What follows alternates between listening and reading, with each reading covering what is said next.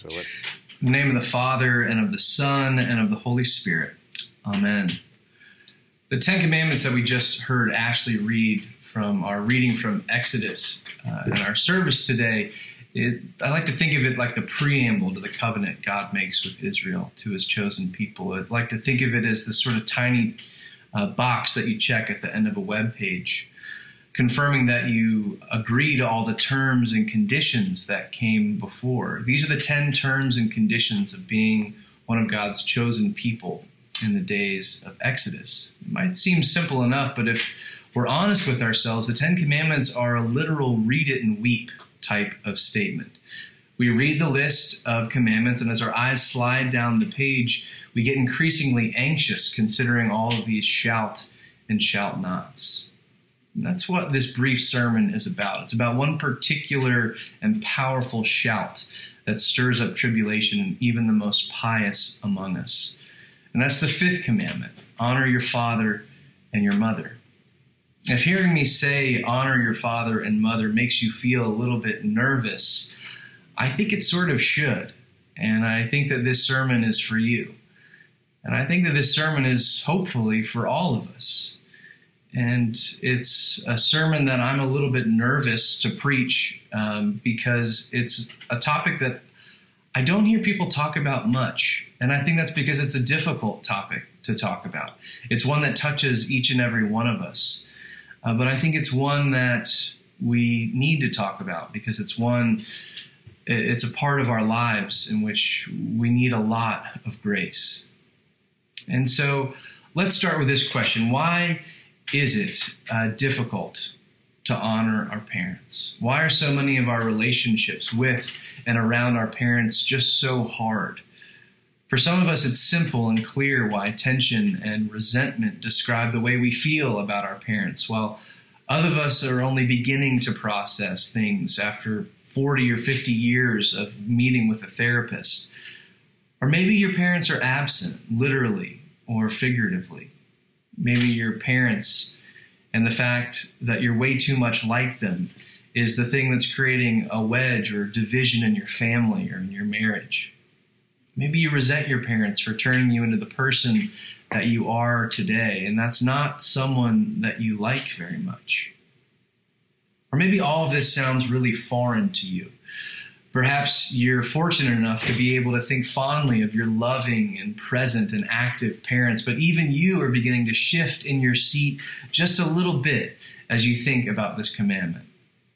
Because whether being told to honor your father or your mother is difficult because you can't stand to be in the same room with them, or because you worry that you can't possibly live up to the standard and expectation to love them as well as they loved you. Think of Thanksgiving and Christmas, family birthdays. They better be as perfect as they were when they were at mom and dad's. That's the least that I can do now that I'm hosting them.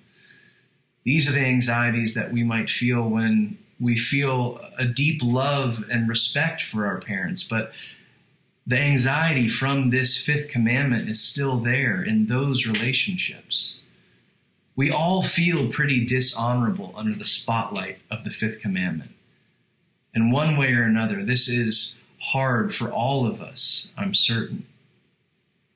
A couple of weeks ago, I had a little bit of an out-of-body experience, I would say. I was traveling around town trying to find somewhere to find someone to help me replace the battery in Courtney's car. It had died, and I was traveling around trying to buy a new car battery, and I was also trying to find someone who could help me who didn't know how and didn't want to learn how to replace the car battery. And so after trying 4 or 5 stops and feeling pretty defeated, I just pulled into a car garage, like a Meineke, and they went to work on the car. And I was sitting outside, afraid of sitting inside, and I was sitting outside on the curb, and I pulled out a book, this book right here.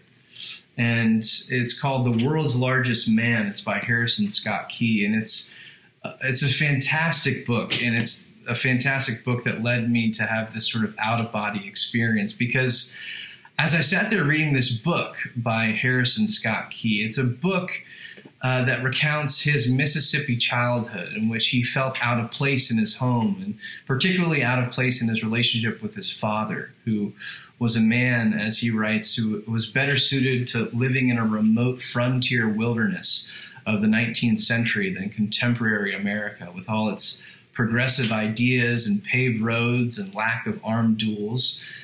It's a great story about this man trying to make sense of the man his father failed and succeeded in making him to be, a hunter, a handyman, a real man. There I was reading this book as another man worked on my wife's car. But this book is so funny and so profound. He is a humorist. But this quote that I have and want to read to you today, it's not particularly funny. It's really one that cuts deep into the dynamic between him and his father. And it speaks into the difficulty of this relationship of trying to honor and just trying to love our parents. Key says this: maybe all this time, maybe what I've wanted to know is this: was I a good son? I did everything he'd ever asked me to do: shot things, hooked things, cleaned and hit and tackled and mauled and murdered and burned so much flesh and flora, worlds of blood and dirt. When I was little, I thought I'd love this stuff. And when I was a little older, I thought I could learn to love it. And when I was old enough to be a young man, I knew no. I know it hurt him to see me quit football, then baseball, then the church he'd raised me in, to bury everything he'd given me, the hunting, the fishing, and fighting and foolish ways of a certain kind of Southern man that I both am and am not. And I wanted to hate him for it. And I guess what? I did. Like so many boys, I found myself believing my father to be a monster who refused to respond and change and grow. That's why I left home and why I left him. And I won't give away what happens in their relationship towards the end of the book, but what a really a gut check of sorts of just describing how hard it can be to love and to honor our parents. In the fifth commandment, it does show us who we aren't in a way. It shows us that we aren't perfect children. And we often don't find ourselves to be able to honor and love our parents as we should or we'd like to. The real or the perceived expectations of who we should be prove to be too heavy, and we either give up and we stop calling our parents, or we push back and we start shouting at them. The irony is that it's the presence of the law in the child-parent relationship, the presence of commandment, expectations, and judgment that so often can make it so difficult for us to fulfill the fifth commandment itself, to honor our mother and father. But into what can feel like a pretty dark stalemate does come the grace of God. Into what feels like a waiting game, waiting for your parent or your child to be the one to make the first move, waiting for the other to forgive and to love first. Into this waiting game of sorts breaks in the grace of God.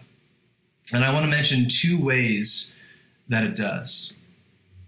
The first is relatively simple, and it's simply the gospel's powerful ability to call a thing what it actually is and what it actually isn't. If the Ten Commandments show us who we're supposed to be, I think they do an even better job in a way of showing us who we aren't. The fifth commandment shows us who we aren't, but it also shows us who our parents aren't as well. They too are imperfect children, screwed up by absent and overbearing parents, just like their parents and their parents before them. Just think about Noah passed out drunk in front of his son Ham, or Laban tricking his son-in-law Jacob into sleeping with the wrong daughter, Isaac and Rebekah pitting their favorite sons against one another. Or for goodness sakes, just think about Abraham, who was just seconds away from murdering his son Isaac. These are just a few examples from the very first book of the Bible. The law convicts all of us, every one of us. It leaves no room for boasting in ourselves and how well we're sticking to God's terms and conditions. Instead, it names us broken and needy, just like our parents. And then as we lay on our backs, having just had our legs kicked out from under us by the law, our eyes lifted up to the sky, where we hear the word of grace, that all of us are God's beloved children. The law of the fifth commandment opens us up to our need for the grace that could only come from God the Father. The grace that puts an end to shame and judgment, heals resentments, and restores us to new life. And this is the second way that I think grace breaks in. As Paul Zahl writes about the power of grace to bring about compassion and reconciliation, he says this: under grace, you begin to see your family in its true colors. You begin to love them as they are meant to be loved. And they're meant to be loved as human beings, not as non-negotiable absolutes. Parents can begin to love their children not as extensions of themselves and their own lack of success, or as compensations for what they did not receive and did not achieve, but as very rich gifts to be handled with extreme care and then handed back. Children can begin to love their parents as flesh and blood, as the fallible men and women they really are. Honor your father and mother. It sounds hard. It is hard.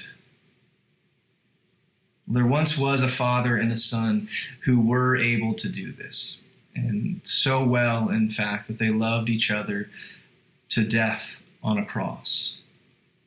But that love was ultimately an act of love given as a gift to you and me, children unable to love as perfectly as we'd like. And that gift for children who are simply lost, who are deep down children, regardless of age, children who need to be forgiven and loved before we can offer much love and forgiveness on our own. To us floundering breakers of the fifth commandment that we are, this gift of love has come. And the good news is that we don't have to wait for this love to come. Like a sad child waiting for his mother to arrive to bring your mom to school day, knowing full well that she's forgotten. No, we don't have to wait because the blood that is truly thicker than water has already been spilled. That blood has already washed you clean, and your Father in heaven has already looked upon you and claimed you of all people, as his beloved own child forever. Amen.